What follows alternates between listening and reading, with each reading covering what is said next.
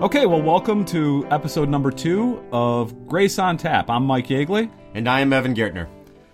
Today we're going to, as we do on every episode, we're going to be enjoying a beer as we talk a little bit about some Lutheran theological documents.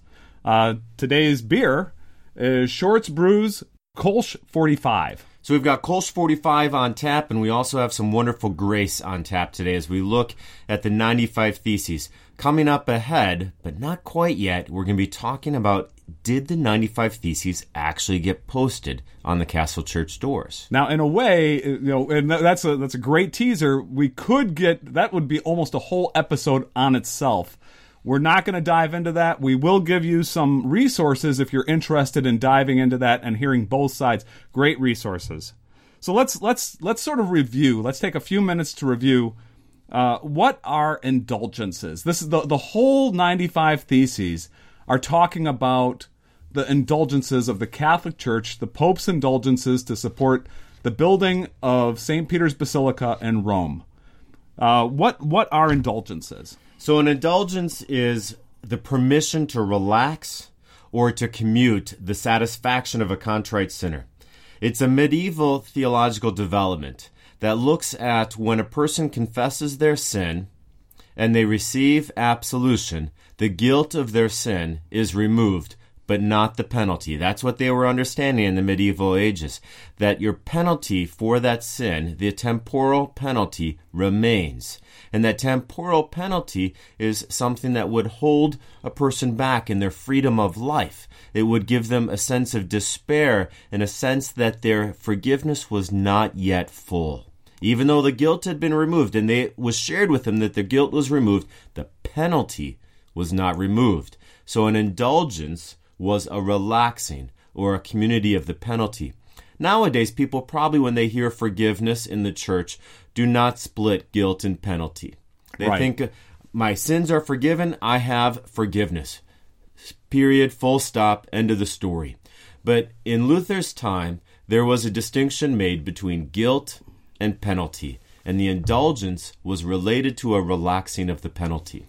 Right. And so there's this idea that by buying an indulgence, now this actually goes back last episode, you can go to episode number 1. We talked a little bit about the structure of medieval Catholic penance. And in that, when you go to penance, had 3 parts to it. It had contrition, that you had to feel bad about what you did. You had to have confession, where you went to a priest and you physically said, this is what I did. You had to say it out loud. You had to say it out loud. And then number 3 was satisfaction. And satisfaction was there was all sorts of things. It could be prayers. It could be giving alms to the poor. And one of those things that would be under the category of satisfaction was you could buy an indulgence. And that was what this whole thing really began around. And then after doing all of that, a person could then have confidence. Yeah. But there would be so much concern that you hadn't done enough, that you would live in a state of doubt. Right. And an indulgence was intended to give comfort to the doubting soul, that there is a relaxing, there is a comfort, there is plenty of merit from the saints to share with those who had not yet done enough.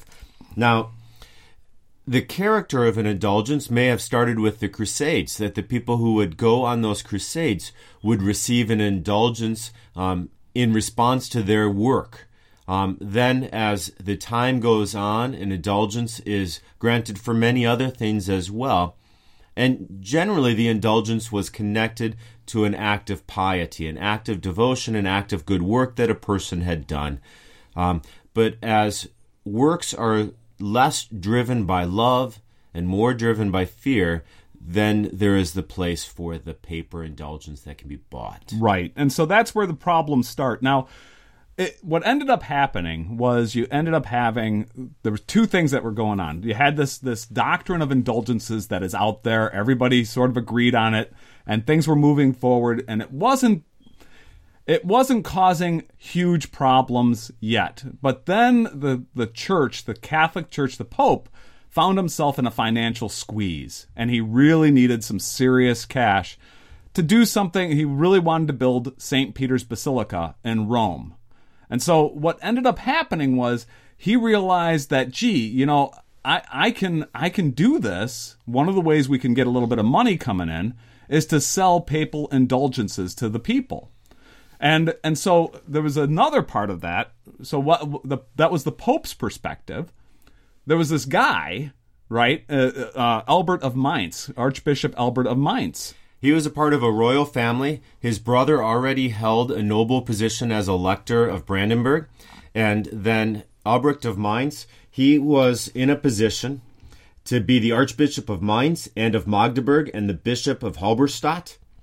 And to get those three positions together, he had to essentially pay for it. Now, to buy a position, simony was against the rules. So he did not officially buy the position, but there was a pallium, which was a piece of clothing that the archbishop would wear to recognize and signify his position. The Pope charged him a lot of money for the pallium. So rather than buying the position of archbishop, he had to buy the clothing. And he couldn't have the office if he didn't have the pallium. Now, to buy the pallium was really expensive. And he didn't have the money. Albrecht didn't have the money, so he borrowed it from the Fuggers. And the Fuggers loaned him the money. And when he borrowed the money, he had been given permission to pay back the loan with funds that he would receive through the selling of an indulgence. So now we have the Catholic Church, the Pope, has this goal of building the great St. Peter's Basilica, beautiful St. Peter's Basilica. He really wants to do that. That coupled and with the Archbishop of Mainz, his being in debt for to really buy his position. And the position was a really important position because it was not only the Archbishop of Mainz. The Archbishop of Mainz had the responsibility to be one of 7 voters for the Holy Roman Empire. So he got to elect. He was one of the 7 electors to really get the emperor, to figure out who the emperor was going to be. So it was a position of extreme power. So he started selling the indulgences in 1515. It was an indulgence that had actually been established by Pope Julius II in 1510. And then the proceeds of this indulgence, this Jubilee indulgence, were going to go to help build St. Peter's Basilica. Now, Pope Julius II died in 1513. And Leo X revived the indulgence, gave Albrecht of Mainz, Albert, same guy, the permission to start to sell this indulgence. Albrecht, indebted to the papacy, has the challenge of making this money back. So he sells the indulgence. So what he did was he got basically the Babe Ruth of indulgence sellers to come in. This guy named John Tetzel. This guy he's a rock star. He could sell you the Brooklyn Bridge. Absolutely. This guy really knows how to sell an indulgence. So he brings him in, and then he's coming into town, into that region to sell these indulgences. And it's actually John Tetzel that gets Luther's attention. John Tetzel had been selling indulgences for the papacy and the Fuggers since 1504. The Fuggers were familiar with this guy. In fact, there is a story that the Fuggers, the bankers, had one of their own representatives right next to the treasury box that was collecting the money for the indulgences. So there was no money going into back corners and alleys. And so Luther is sitting in Wittenberg. Now, the indulgence sellers are not, Tetzel, and none of the indulgence sellers are invited to Wittenberg. Right, because Frederick the Wise did not allow the sellers of the indulgences in his lands. Because he had relics, right? He didn't want, he had his own system of... People would receive an indulgence by visiting his relics, and as they would visit the relics, it would make his locations where the relics were kept more famous and more popular, increase trade in the marketplaces. But so that's electoral Saxony. Ducal Saxony, which has a duke who's the head of it, and he's not an elector, but here's the challenge. Electoral Saxony with Frederick the Wise has the inherited responsibility to be one of the electors for the Holy Roman Empire. Okay. But his lands are not as wealthy. He doesn't have as many resources. Ducal Saxony, held by a cousin of his, I think it is, doesn't have that political power, but has some more material wealth in resources of lands. And the Tetzel can sell in Ducal Saxony. Okay, so Tetzel's selling over in Ducal Saxony, and then you end up with all the people from Wittenberg, Luther's congregation. And it's a simplification, but basically Luther's peasants, the people that he was responsible for, and their spiritual growth, they're taking off into Ducal Saxony to buy these indulgences from Tetzel. And he's warning them in sermons. He's telling people, do not be misled by the indulgences. What is necessary for the forgiveness of sins is sincere repentance and faith and trust in God. That an indulgence, in fact, is more dangerous to one's faith if they believe that they will be saved through this work of theirs rather than by the work of Christ. So we're already beginning to see the beginnings of Luther's theology. But in a minute, we'll be talking a little bit later in this discussion, we'll be talking about the limits of Luther's theology in this time. So where he remains what he calls a raving papist during this era. Well, he has a tough time looking back on his past at 1517 time period, because he realizes that there's seeds of change happening, but he also sees in his own writings that he deferred quite a bit to the Pope more than he would later on. So let's talk about Tetzel. So Tetzel comes into town and into Ducal Saxony, the next door neighbor to Wittenberg, basically. The folks go over there, they buy their indulgences, they come back, and they come back with stories of what they're hearing Tetzel say. And Tetzel is powerful in giving people, through his words, the ability to hear what they want to hear. Right. And so as Tetzel's preaching, he might be as close as he can to what is okay in the bounds of selling an indulgence. But he does it in such a way that he lets people fill in gaps. An indulgence was supposed to be for the release of your temporal penalty for your sin. And he starts to give people the impression it's bigger than that. Right. That they'll receive plenary, full remission of their sins in all eternity, and also that they can purchase the remission of penalties for those they love who are in purgatory. Now, this is getting into all the complexity of Catholic scholastic theology. And we're gonna sort of allow you to go do your research on that alone, because it's a college course to try to understand medieval scholastic theology. There is. It's tough. You have scholastic theology. Just real quick, though, the challenge of scholastic theology is, how does a person get saved? Is it through the giving of faith in your heart that inspires you to change your life, or is it that you are declared righteous by the work of Christ? And this is going to be the move that Luther's going to make. And so as you want to look up scholastic theology, one of the things you might use in your Google search is treasury of merits. You might look at infusion of grace versus imputation. And those are some of the things to look at. Now, as Tetzel's preaching, there's typical indulgence selling. Any selling of indulgence is itself just bad news. The whole character of an indulgence was supposed to be the recognition, not done beforehand, but that it's understanding that person is doing a good work, that they're pious, that they have acts of love. But as you move further and further away from an indulgence being a recognition of the faith that person has, it becomes more its own beast. And it's a sort of scary beast. What at least the stories Luther heard back from the people who went to see Tetzel. Now, there's real questions about what Tetzel actually said there. But what the people walked away with, there were three stories that Luther documents. The first one is that Tetzel says that, hey, whenever you give an indulgence, when money for an indulgence, you buy that indulgence, you can release people from purgatory. And that is, number one, that is not good medieval Catholic theology. But he lets people think it. Yeah. And then a second one was the idea that you could buy an indulgence for future sins, which was that Luther documented. That, again, Luther is getting all this information from the peasants that are coming back.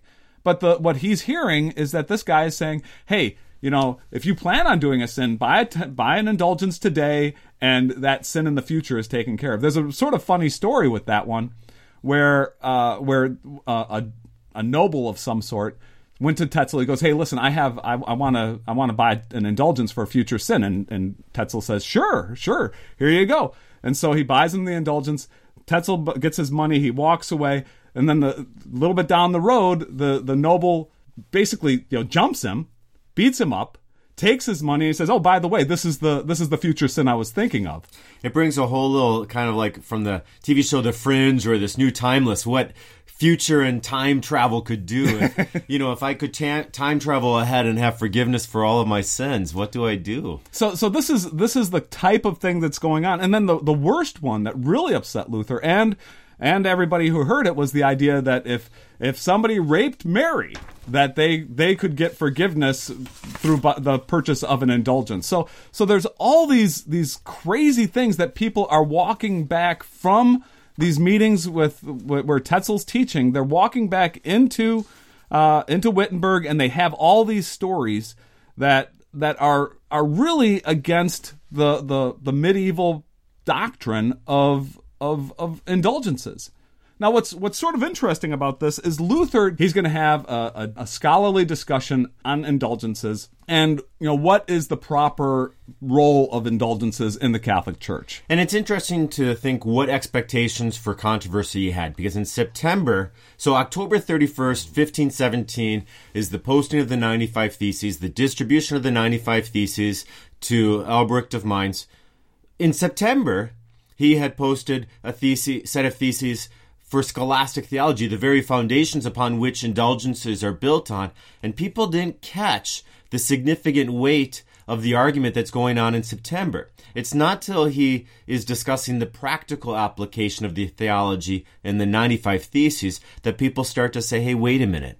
Let's start thinking what is going on in the very foundation. So he started with wanting to talk about the foundation problems of scholastic theology in September. No one paid attention at all to those 97 theses. Now, I want to take a moment and just my understanding, and Evan, please correct me if I'm wrong, but my understanding of scholastic theology is what they were trying to do is there was this idea that the Aristotle, the philosophy of Aristotle was a form of truth, and everybody was very excited about in the Middle Ages about the rediscovery of Aristotle. Yeah, 12th century, the Arabic community brings Aristotle into Spain. It is something surprising to us, but the Greek philosophers were essentially lost to Western Europe until the Arabic community brings it back through Spain. Aristotle gets shared, and it becomes a way for them to understand both St. Thomas, Aquinas, and Aristotle, and this role of natural thought, this role of reason, and it almost becomes that the scriptures and reason must match. Right. And now this is critical, because what scholastic theology did was it said, okay, there's different kinds of truth. There's scriptural truth and there's Aristotelian truth, we'll say. There's logic and there's scripture. And both of them come from God. All truth comes from God, and so they're equal. If all truth comes from God, then God is accountable to truth, which is that right there is going to be a hang-up. This is the specific point that Luther was getting into in his attack on scholastic theology, and this whole idea of indulgences grows out of scholastic theology. So you can sort of see the structure in Luther's head on what's going on. He sees the indulgences of the fruit of the tree, and he sees scholastic theology as the trunk. And he really puts the indulgences at a secondary level, by far secondary. He really didn't expect this kind of blow up over this, but really it's where the rubber hits the road for the common folk. It might help us understand how theologians can talk for a long time about the concepts, but when it starts to affect people's pocketbooks, then they start talking. And so he's in September 1517. He's got a student, one of his favorite students, Bartholomew Bernhardi of Feldrich, and they have some scholastic theses they want to talk about, and they're introducing a competitor to Aristotle, and that's Augustine. Right. Augustine, a great theologian of the early church, and Augustine had to debate Pelagius. And Pelagius was this priest that had questions about how a person is saved and the role of good works. And Augustine did a wonderful job of establishing that we are saved by the grace of God. So Luther is really pulling up Augustine. So Augustine was, 400 AD, something in that neighborhood? 5th century there. Yeah, so he's pulling up the old teachings from Augustine and really marshaling them to do battle against Aristotle and sort of come up with, we'll say, put logic in its rightful place in theology. So logic becomes in service to the grace of God rather than an equal or a trump. Now, an exciting thing to think about is Martin Luther is a professor in Wittenberg talking about Augustine. He is so inspiring in the way that he is pulling confidence from Augustine that Andreas Karlstadt, the head of the theological department pretty much in Wittenberg, says, I've got to read more about Augustine. He buys his first set of the works of Augustine to learn more. And then he becomes really a partner with Luther. For a time, and then they have a break. Right, that's down the road. That's down the road as we look at Junker Jorg, Knight George, and the whole Wartburg. We'll hear about Karlstadt. So this is all going on. So now we've got this situation, and I'm going to just have a quick, just bring it all back together again. Let's try and pull this. So you've got indulgences going on. You've got Tetzel selling those indulgences in ducal Saxony, right? Or and so, around all of Albrecht of Brandenburg, wherever Albrecht of Mainz has authority. Johann Tetzel selling them. So Johann Tetzel selling there. Luther, at the same time, is very he's really gearing up for a fight on scholastic theology. Not really interested in indulgences so much until he starts seeing these people come back with this horrible theology coming, and the regular folks are coming back, and he decides, you know what, I'm going to take on indulgences. It'll be just a quick little fight, not a big deal, and then we'll get back to the big issue of scholastic theology. So he goes and he distributes the 95 Theses. Now, here's the question. There's a real big, and this is another, could be, like I said, could be its own podcast.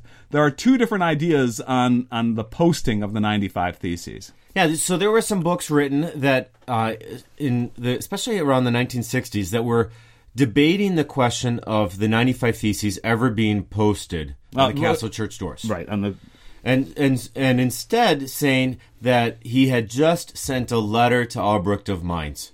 And it's almost as if saying Luther was quiet about it, and it's someone else that manipulated Luther to become political. But the thing is that Luther, even a couple weeks, even before Albrecht of Mainz reports having received the 95 Theses, they're already being published throughout Europe. And so how does everybody else get them? Well, one thought is, they're posted on the castle church doors, and they're being distributed through this wonderful thing of the Gutenberg Press. I want you to see some geography in your mind right now. There is a street in Wittenberg, and it's the main street, and the Augustine monastery where Luther lives is there on one end. He walks down the street, he'll pass by the city church, and he'll keep going. The city church is about halfway down the way, and he keeps going. He gets to the castle church doors. The castle church was the place where Frederick the Wise had a castle, but it's also noteworthy that that's where the school was. And so there he is at the university. The castle church doors are where the official posting of theological debates were placed. Now, theses were a regular part of the university setting. In fact, the scholastic theses that we were talking about just a bit before were a part of Bartholomew's matriculation as a doctor of theology. A student had to present theses. Now, this isn't something like we think of as being a doctoral thesis. This is something this is a lot different, right? Yeah, so like my doctoral work was a couple hundred pages, Each thesis is a sentence. So when we say there's 95 theses, it's not like he's got 95 documents that are each a couple hundred pages long with 20 pages of background notes. No, each thesis is about a sentence. And the idea is that he's putting these sentences out there, 95 different positions that he's scoping out, and he's prepared to defend all 95. Is that right? Yeah, and each one kind of leads to the next. Even the way they're constructed, it might be and then. They flow from one to the next. It's hard to even take one thesis out of the 95 and see it as its own because they're very much connected to the ones before and after them. They're points of theological debate, and later in 1518, Luther will write a much more detailed explanation of each thesis, a couple paragraphs, a couple pages on each thesis. And he writes that detailed explanation because people are more and more asking, Luther, what do you mean? What do you mean? Tell us more. And so in 1518, Staupitz, who's the head of his Augustinian order, says, Luther, you got to write more. Okay.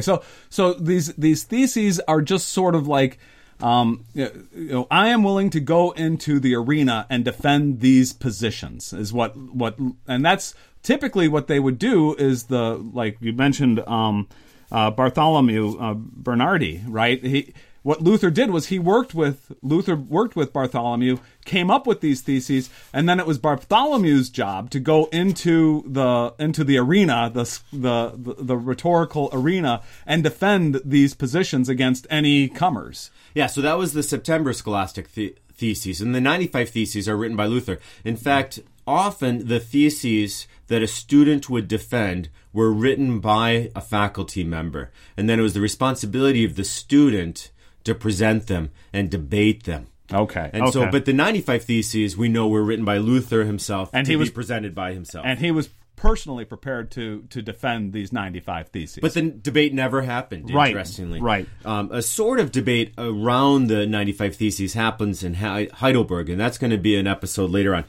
Give you an example of the format. Here's how they start. There's an opening paragraph. It says, out of love and zeal for truth and the desire to bring it to light, the following theses will be publicly discussed at Wittenberg under the chairmanship of the Reverend Father Martin Luther, Master of Arts and Sacred Theology, and regularly appointed lecturer on these subjects at that place. He requests that those who cannot be present to debate orally with us will do so by letter. In the name of our Lord Jesus Christ, Amen. Okay, that's the opening introduction. That's the opening introduction. Interestingly, he spelled his name in the preamble differently than later on. His father was Hans Luder, L-U-D-E-R. Okay. And here in the opening of the 95 Theses, he spells it L-U-T-T-H-E-R. Oh, really? Which is, as we think today, everything is so scripted. Everything, you take a spelling bee and all the words are always spelled the same. But even here in the 95 Theses, he's playing with the spelling of his last name. So give me some examples of non-controversial theses in the 95 Theses. Are there any that are like... Well, it's interesting. What is non-controversial to me could be controversial to somebody else. That's a good point. Number one, when our Lord and Master Jesus Christ said repent, he willed the entire life of believers to be one of repentance. Okay. Mike, does that sound controversial to you? Not really. Not really. And actually, I'd be very surprised if even a medieval theologian would have problems with that one. And they did. Really? Yes, because they understood the word repentance to be specifically applicable to the sacrament of penance and the contrition of sin, confessing orally one's sin, making satisfaction for that sin, and then receiving absolving. He takes the word and significantly expands the scope of it. Repentance for Luther is no longer one single act one may do before arriving at the sacrament of the altar, but is now the very character of faith. Okay. So really, almost every... It starts big. It starts big. A complete redefinition of what is meant by repentance. And in case no one caught the weight of what he says in that very first thesis, number 2, the word cannot be understood as referring to the sacrament of penance, because that's just confession and satisfaction as administered by the clergy. So he came out swinging. He came out swinging, and he knows that the debate is about how are our sins forgiven. Is the role of the pastor or the priest necessary? Okay. And if it's necessary, is it necessary just for guilt of sin? Is it necessary for the penalty of sin? And is that just a temporal concern, a this, here, now life concern? Or does the priest, the Pope, the Church have authority as well in the afterlife? So this is, right out of the gate, Luther is really questioning the role of the Church in the spiritual life of the individual. And then he rolls back from making it super big, like the Church has got it all wrong, and he thinks it must be just that Tetzel is confused. Because Theses 5 says, the Pope neither desires nor is able to remit any penalties except those imposed by his own authority or that of the canons. He is certain that the Pope must not know what is mistakenly being said by Tetzel. Because if the Pope knew, surely he would do something different. Now, that part of the reason for that, and we'll probably get into this in the next episode, but the part of the reason for that is the Pope actually released some, I don't know if it was a papal bull or some sort of document where the Pope basically said a lot of the things Luther was saying in his 95 Theses. The role of the Pope in forgiving sins and releasing people from the weight and the guilt that they're carrying, I think there is some desire within the Church, and I think this is the happy joy that the Holy Spirit can be at work wherever His Word is proclaimed, that where the Word of God is proclaimed, even someone who has bad theology will say some right things. Right. And so what we've got here is not too long before all of this, the Pope released a document that was, I hope I don't get this wrong, but it was something along the lines of against the excesses of the indulgence sellers, I think was the name of the document. And so he's really, the Pope has serious concerns about the indulgence sellers, but what ended up, my guess is maybe that document was released prior to his desire to build St. Peter's Basilica. And so, when time came for the rubber to hit the road, he was a little bit more flexible than he was originally. But maybe that's a whole discussion in itself. Churches always get creative at times of capital campaigns. When churches raising money to expand, you find quickly that a bake sale can only do so much. Right. You can only sell so many brownies that you start to say, well, what other ways can we get people to give money? And unfortunately, when giving money is related to a person's salvation and security and certainty of salvation, well, there you're always going to have problems. Right. So well, now we're coming to the end here. Let's just quickly go through. The next episode is going to be talking all about the response, the immediate response to the 95 Theses. And really, we're going to be talking about 3 documents in particular. And so it's going to be sort of we're going to have a trifecta here. There are 3 documents. The first one is Luther's Sermon on Indulgence and Sermon on Indulgence and Grace. Sermon on Indulgence and Grace, where what Luther does is because this whole thing blew up, right? In 1518, in addition to the more detailed writing that Evan mentioned a few minutes ago, Luther has a short sermon, relatively short sermon, where he talks about the main points he's getting at, and it's really for the laity. He takes this real, I'll say, scholastic concept of the theses and all of this academic discussion, and he boils it down into something the regular folks can understand. Also, the other 2 documents that we're going to be talking about is going to be the letter that Luther wrote to Albert of Mainz, or Albrecht of Mainz, and then his letter to the Pope. And as those letters will just help us figure out the context that Luther was expecting his 95 Theses to be heard in. What impact did he expect? Now, the funny thing is that the 95 Theses, and I was going through and looking at, to prepare for this discussion, I was trying to understand the modern Catholic ideas on indulgences. And, one of the things that I found this great article where Pope Francis says, indulgences aplenty. Everybody gets, I'm opening up the doors and we're giving indulgences away to as many people as we can give them away to.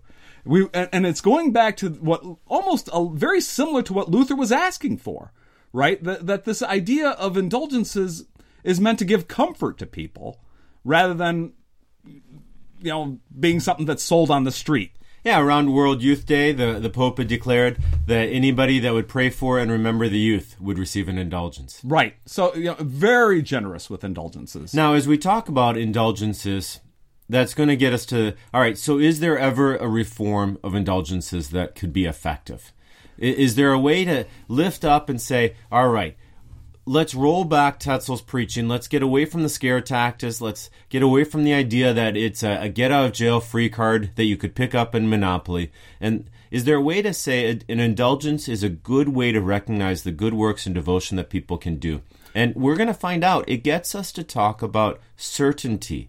It's going to get us to talk about how does a person know they're saved. When you have questions about your salvation, where do you turn? Now, and this is really...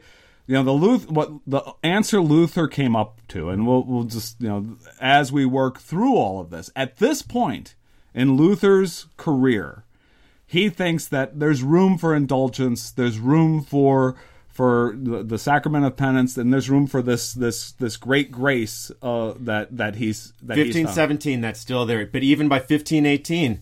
He's setting it aside, and he just doesn't see any reform possible. Right, but right at this point, and actually, in the letter, especially to Albert of Mainz, I think, he some of his verbiage there, some of the things Luther says, is really shocking to Lutheran ears, and so we'll get into all that. That's going to be all in the next episode.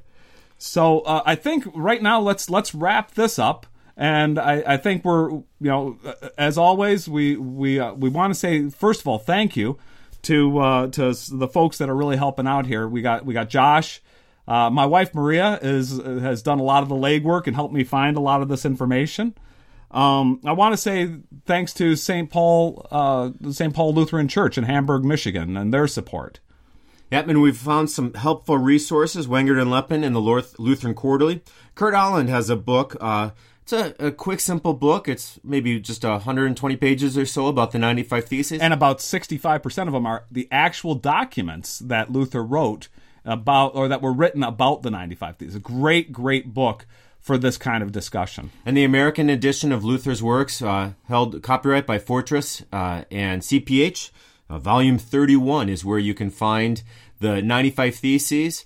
And also then the introduction to Luther in 1518's German edition. He includes detailed explanations of each thesis. Now, the one last thing I want to bring up is that article from Lutheran Quarterly with Wengert and Leppin. What that one is discussing, it gets into the details. It's about, I'm going to say about 25, 30 pages, something like that.